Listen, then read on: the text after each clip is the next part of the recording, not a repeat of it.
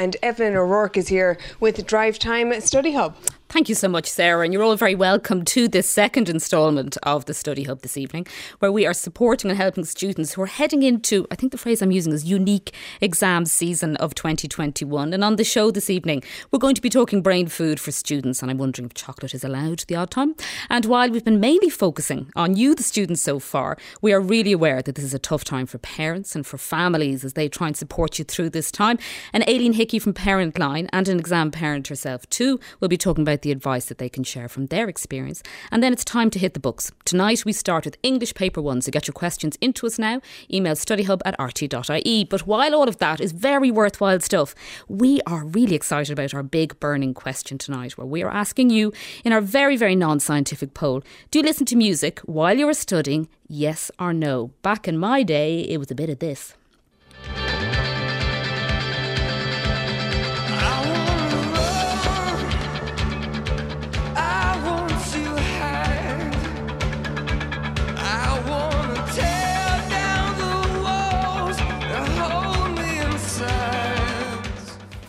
I still know every word. The soundtrack to my Leaving Cert was U2's The Joshua Tree. So tonight we're asking you, do you listen to music when you're studying? You can text us Y for yes and N for no, and text us now to 51551. And while you're thinking about that, I know many of you who listened yesterday appreciated the support and advice of students who dealt with the Leaving Cert last year. And there's more where that came from. So let's bring you some more of their insights now.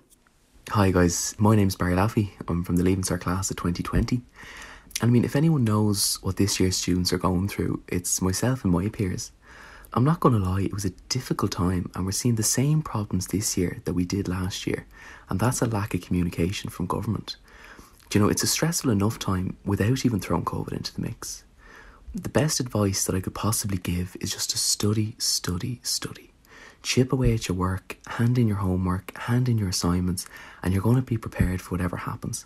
My name is Mary, and one piece of advice I'd give to the class of 2021 who are sitting their Leaving Cert and mocks this year is to try your best to stay motivated. It is important to keep a routine. If you're finding it hard, something that helped me to pull through was taking a few breaks in between study and doing something that I loved, like making myself a cup of tea, watching an episode of my favourite TV show, watching some TikToks, or even going for a walk. With the right amount of motivation, you can do anything.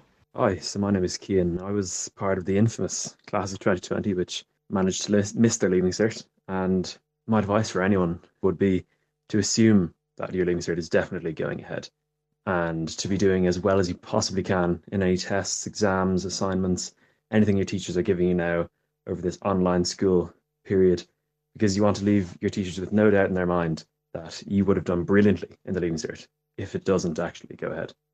My name is Rachel, and one piece of advice that I would give to the class of 2021 that I think would have helped me last year would be, don't put added stress on yourself when it's not needed. If your course is 400 points, then just aim for the 400 points. Also, I know everyone says it, but there's always more than one path to take to get to college. Once you're in the course, it doesn't matter how you got there. No one in your course cares how many points you got, and no one in your course cares how you got into the course. We're all behind you. Good luck. Good luck there from the class of 2020 to the class of 2021, and thanks again to them for their help.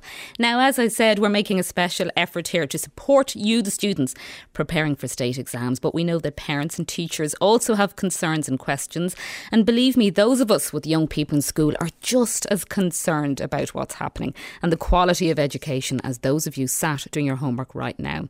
And one of the organisations supporting parents is Parent Line, and their chief executive is Aileen Hickey, and Aileen is on the line now. Good to talk to you, Aileen. And you, Evelyn, how are you? Well, listen, you're here with your Parent Line hat on, Aileen, but I gather you also have a teenage crew of your own. So at the moment, you've got distance learning happening in your house and a Leaving Cert student, and you're working professionally as well with all this. Tell us a little bit about how the last couple of weeks have been for you personally first.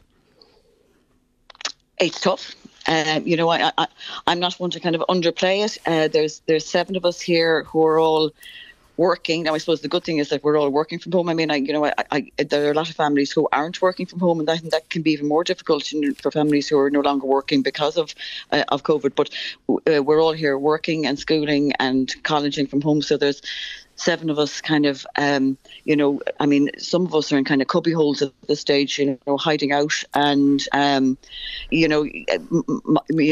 could be doing my work while emptying the dishwasher at the same time, because there's a lot of multitasking going on in the house. Oh, I know that feeling. The phone in the hand. Yeah. Exactly. Can you iron with one hand, Aileen? This is the question. Well, actually, I don't actually iron at all. Everyone in this house says they have more respect for their clothes than let me iron them. So you've given up on it. That makes life much easier for me. Yeah. I don't do any ironing. I believe in a good fold. Take them out hot and fold them. I think that works for me. Listen, that's already a life-changing piece of tip or a tip there from you for me this evening.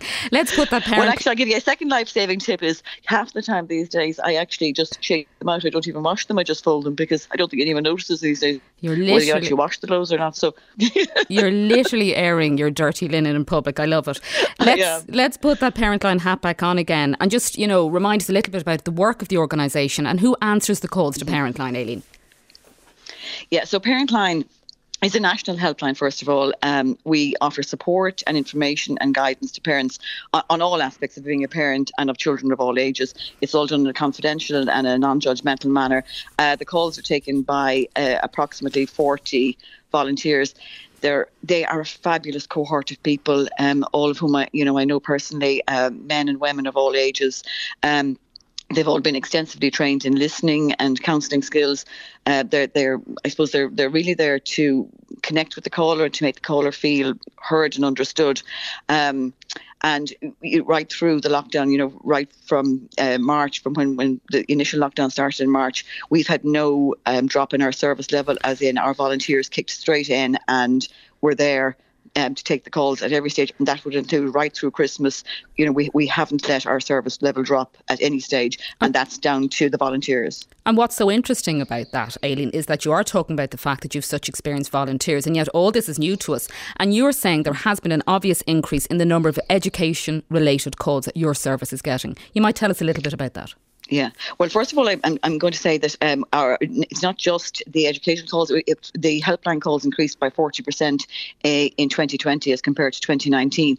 So, and that was, calls, reason parents access the helpline for all sorts of reasons, from anxiety, school refusal, anger, aggression, teenage issues, loneliness and isolation, which was a big issue, sexuality, learning difficulties, self-harm, so the full gamut of issues that affect children and the reasons why parents were ringing us. But I suppose the two biggest areas that we saw the biggest spikes in were school and work related issues, and also in school refusal. So in terms of actually just school and work related issues, why the parents rang the helpline about, our calls in that particular area increased by about 66%. And in terms of school refusal, the calls increased by 33%. Now, I suppose the school refusal thing is interesting in that, considering the schools weren't even open between March and June, it was interesting that there was such a high statistic for school refusal. And Aileen, what advice can you give somebody who's dealing with a 16 or 17-year-old up in their room who is absolutely refusing to engage with schooling and education? I mean, it's a really tough challenge for people. It is. And again, you could say in many ways there isn't a lot you can do. I mean, it literally is all about communication. It's all about liaising with the school. It's all about little steps. Right. Even on Monday morning when school went remote, we took a lot of calls on Monday morning from parents with school refusal. Now, you might think school refusal would be a funny thing to say, considering there are actually no physical schools open, but school refusal doesn't have to be about a physical school. These were parents who were having difficulty getting their big 17-year-old sons or their 15, 16-year-old daughters out of bed to access the remote learning on Monday morning. So that in itself also forms school refusal. And what do your volunteers say? What is the advice in that situation? Well, we don't actually offer advice. We offer support and information and guidance. So basically, a lot of it again is just about communication. Little steps. Try and get them to talk. And if you can get them out of their room in the first place, it's a start. You mightn't get them to the school gates, or you mightn't get them to the computer, but it's all little steps. And there are very good services in place by the school and the Department of Education, in terms of educational liaison officers and all the rest of it. So there are a lot of helps out there if you go looking for them, and there are a lot of ways that it can be done. Also, most schools and most districts have like a school refusal pack in place, which helps parents to deal with that particular issue and gives guidelines. And finally, then, you've a message to parents, and that's, that reminder, they have to take care of themselves in the middle of all this. And I suppose that's something that you're very strong with on Parentline when people ring you. Yeah, I mean, it is because, essentially Parentline, we don't deal with children, we deal with parents, but, the parents have to support themselves if they're going to support their children. It's that whole, that whole sitting on the aeroplane thing. If you don't put the mask on your own face, you can't help your child if you're passed out in the airplane seat, if you haven't helped yourself first. So it is all about supporting yourself first. And, and what we say to parents is, particularly around now, try and adjust your expectations. Try your expectations of productivity. That's your own productivity. That's their productivity. Don't expect yourself to be an expert in all school subjects, because you're not, and you won't be. There are a lot of things parents can do to help their own well-being. Like, one of the big things that I do personally every day, and that I would always suggest to any parent, is try and do something for yourself, that you like doing every day, because, that gives you the headspace to be able to deal with them. But just in terms of supporting the children as well, we say to parents, you have to have a huge understanding of what they are going through, because children and students don't think of this as a long extended holiday. I mean, they definitely consider this as wasted time they could be spending with their friends and in school and socialising, and they're very confused and they're very unsure about both the present and the future. And that's not just exam children, that's children of all ages, in both at primary and secondary school level. So you need to listen to them, and you need to acknowledge and not dismiss their concerns, because it's perfectly natural for them to be worried in these uncertain times. So you have to keep the flow of communication going as best you can. Well, Aileen Hickey, thank you so much for that. You can contact Aileen and her team on Parentline on 1890 927 277, and it's also worth checking out all their tips and resources online at parentline.ie, and I'm feeling we'll be talking to Aileen again on the series. But while parents are busy thinking about that Parentline number, for students looking to create and stick to new study plans, or for anyone really trying to develop new routines and habits, a lot of it comes down to motivation, energy, and of course that can be affected by your diet. I'm joined by Ryan Mangan. He's a food blogger, former science teacher, and currently a postgraduate medical student, a general overachiever, I think, and he's also studying from home. Ryan, tell us a little bit about your blog, and was it the experience from your college days that got you thinking about the impact that food was having on your own studies? Hi there, Evelyn. Firstly, thanks so much for having me. And yeah, as you mentioned, I myself, in a way, am kind of in this boat as well. And I can fully empathise with Leaving Cert students, as it is a very tough, challenging time. So my food blog, as you mentioned, it kind of stemmed from my studies. It was kind of an accountability partner for me, in a way, to just kind of keep on track, because I think the best way to take on exams is with routine. And apart from your study schedule, your exercise routine, I think what you eat and your diet routine, super important too. And so that's essentially what led me to food blog in the first place. And it has, as you mentioned, I've been in education so long now that, I have kind of developed this own tactic to help myself. And so some tips that I would have, I suppose, for any Leaving Cert students now. I know it's a bit different studying at home. I myself, I'm included in this, and, I can completely, as I said, just get this. It's so tough. And, we really feel it. Like, we really feel for people studying at home now. Yeah, but so some those ways, anyway, tips, hit me with them. Yeah, so basically, I would say if you're not into cooking, and if it's not something that you would have done much in the past, or you could love it, either way, I think you plan your meals week by week, nothing more than a week, because you don't want anything too overwhelming. And where are we on junk food, Ryan? Because, let's be honest, with students, they live often on a diet of cramming and junk food. What's your advice around that?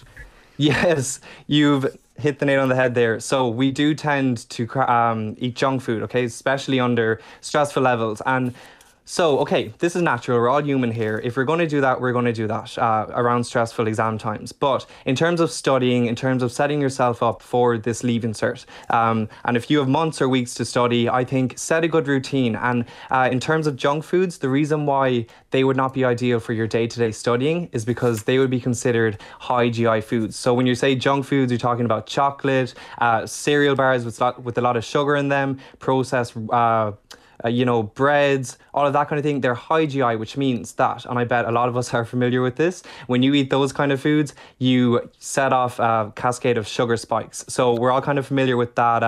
A lot of energy at the beginning, followed by an hour later, you want to crash, you're tired. So look for substitutes. On my blog, I would make, I think the most popular thing actually that people love making for my blog are the 3-ingredient oat cookies. So that would be oats mixed with banana, dark chocolate, bake it in the oven for 15 minutes. And I anyway, and a lot of people who've made them just say they really satisfy me, and they would be considered low GI. So it's a slow release energy, which helps you study, helps you concentrate, helps you avoid that bad crash afterwards. Well, Ryan, they also sound tasty, which is kind of nice, because I saw that, you're mad for the kale, but I think the oat cookies sounded a tiny bit more attractive to students. But listen, thanks a million for all that advice. We'll be back to you again. And for more of Ryan's recipes, you can take a look at thefoodanatomist.com. Now, as I promised yesterday, almost every episode of Study Hub will include a segment entirely dedicated to Leaving Certs preparing for their state exams. We're starting today where the exam season usually begins, and that's with English Paper 1. And on the line now is Conor Murphy. Conor's an English teacher at Skibbereen Community College and chair of the National Organisation of Teachers of English. Conor, good evening to you. Good evening, Evelyn. Thanks for having me on. You're very well. Skibbereen Community School. I better correct that, otherwise I'll be in trouble. You will. You won't be allowed back in. Come here. Exactly. Let's get on with this, because there's a lot to talk about with Paper 1. There's a feeling sometimes that Paper 1's easier than Paper 2 because it doesn't have that weight of the literature about it. Tell me what you think people should be thinking about as they're preparing for Paper 1 and the kind of syllabus they need to be thinking about. Well, Paper 1 is connected to Paper 2 in a lot of ways. You learn in Paper 1 about under the 5 genres. So it comes under 5 headings. The first 2 are aesthetic writing, which is writing, descriptive writing, and narrative writing, which is writing short stories. And they are connected, obviously, with Paper 2, with the poetry and the novels. So aesthetic and narrative, the first 2, and then persuasive, information and argument are the other 3. And persuasive, again, can crop up in the texts that you study. The plays often have a persuasive speech. So if the students kind of concentrated on those 5 headings, aesthetic, narrative, persuasive, information and argument, and started from that point before moving on. Okay. Well, students, doing comprehension exercises and writing essays, they're doing that from very on in school life. But if you're trying to judge where you're at yourself now in January, where should their abilities ideally be now at this point of the Leaving Cert preparation? Well, the comprehension is only one aspect of Paper 1. So you have comprehension and you've got 2 kind of more personal or creative writing exercises to do. So up to this point, the students have been learning the basics of writing and the mechanics of it, etc. So by this stage, after Christmas in 6th year, what they should be moving towards is finding their own personal voice. That doesn't mean that they're writing beautiful flowery language, but that means they're writing well and writing for their own purposes and getting their own personal voice out. So that's avoiding learning off essays, and that's avoiding all these great notes that you say you have to write a particular way or a particular style, I suppose is what I mean, and finding your own style with a purpose and a structure, obviously. So they should be, to do that is obviously difficult in the present circumstances, but they should be planning and preparing and maybe even sending their teachers some samples of their writing as they study over the next few weeks. I was really interested that you talk about, people should listen to speeches, go to YouTube, get your Micheál Martin speech, even say today, or Donald Trump speeches, read newspapers, let the conversation that's happening publicly inform your writing. Oh, that's the key. So, I mean, like the students they'll have all the stuff. There's loads of stuff on the internet if they want to go to the internet. There's loads of stuff there, and there's loads of exam papers they can look over, the sample answers and all that kind of stuff, which to me sounds horrendously boring.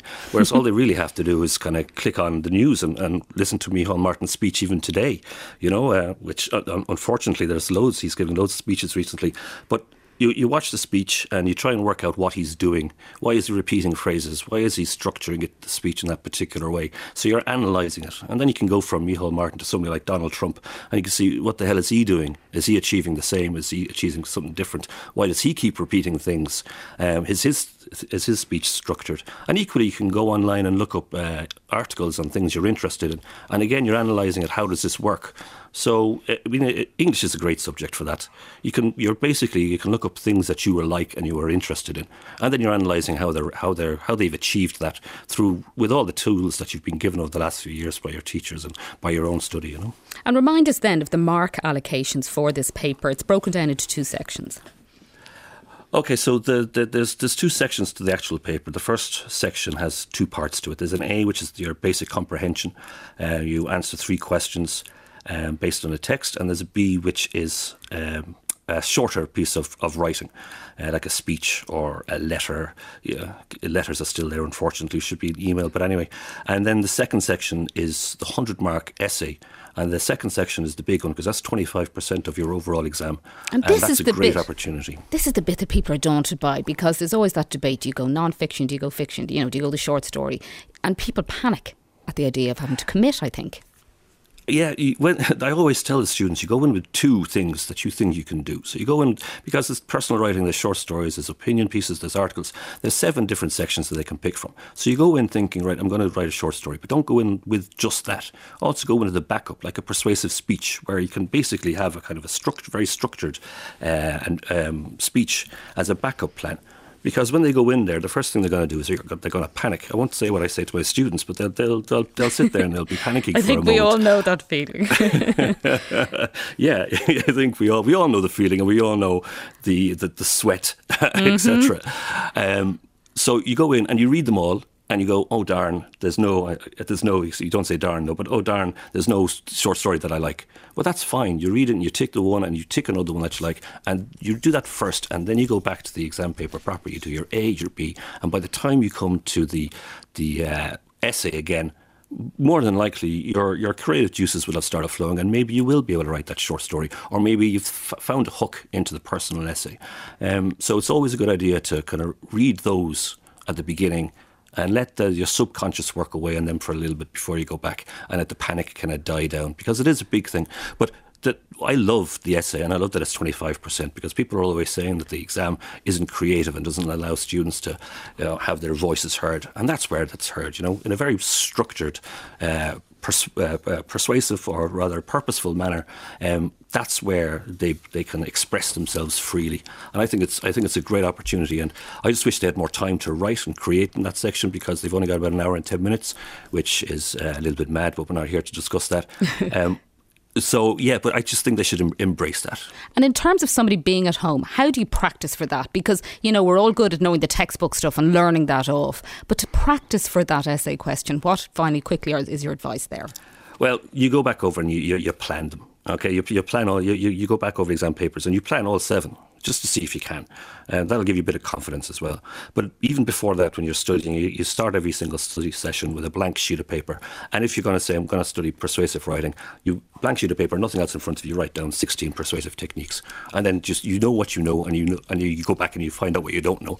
And then you plan a speech. And you can even at this stage, January 6th year, after Christmas, even at this stage, you can still write out a speech and send it to your teacher or somebody to get it to have it looked over. So you can still write. You can still actually practice. Maybe not a full speech, maybe a paragraph or 2, maybe a hook at the introduction or whatever and a conclusion. But get somebody to look at it. The big thing is you're still writing, but you need somebody to look at it and to help you with that. You need feedback. Oh, thank you so much for that information there, Conor. I'm sure we'll have you back again, because we've plenty of time to go through all these papers. But that's our study hub for today. Keep your messages coming in to us. Next week, we will forge ahead with English paper 2 and more of that great advice that people have been sharing so generously with us. And you can email us anytime at studyhub@rte.ie.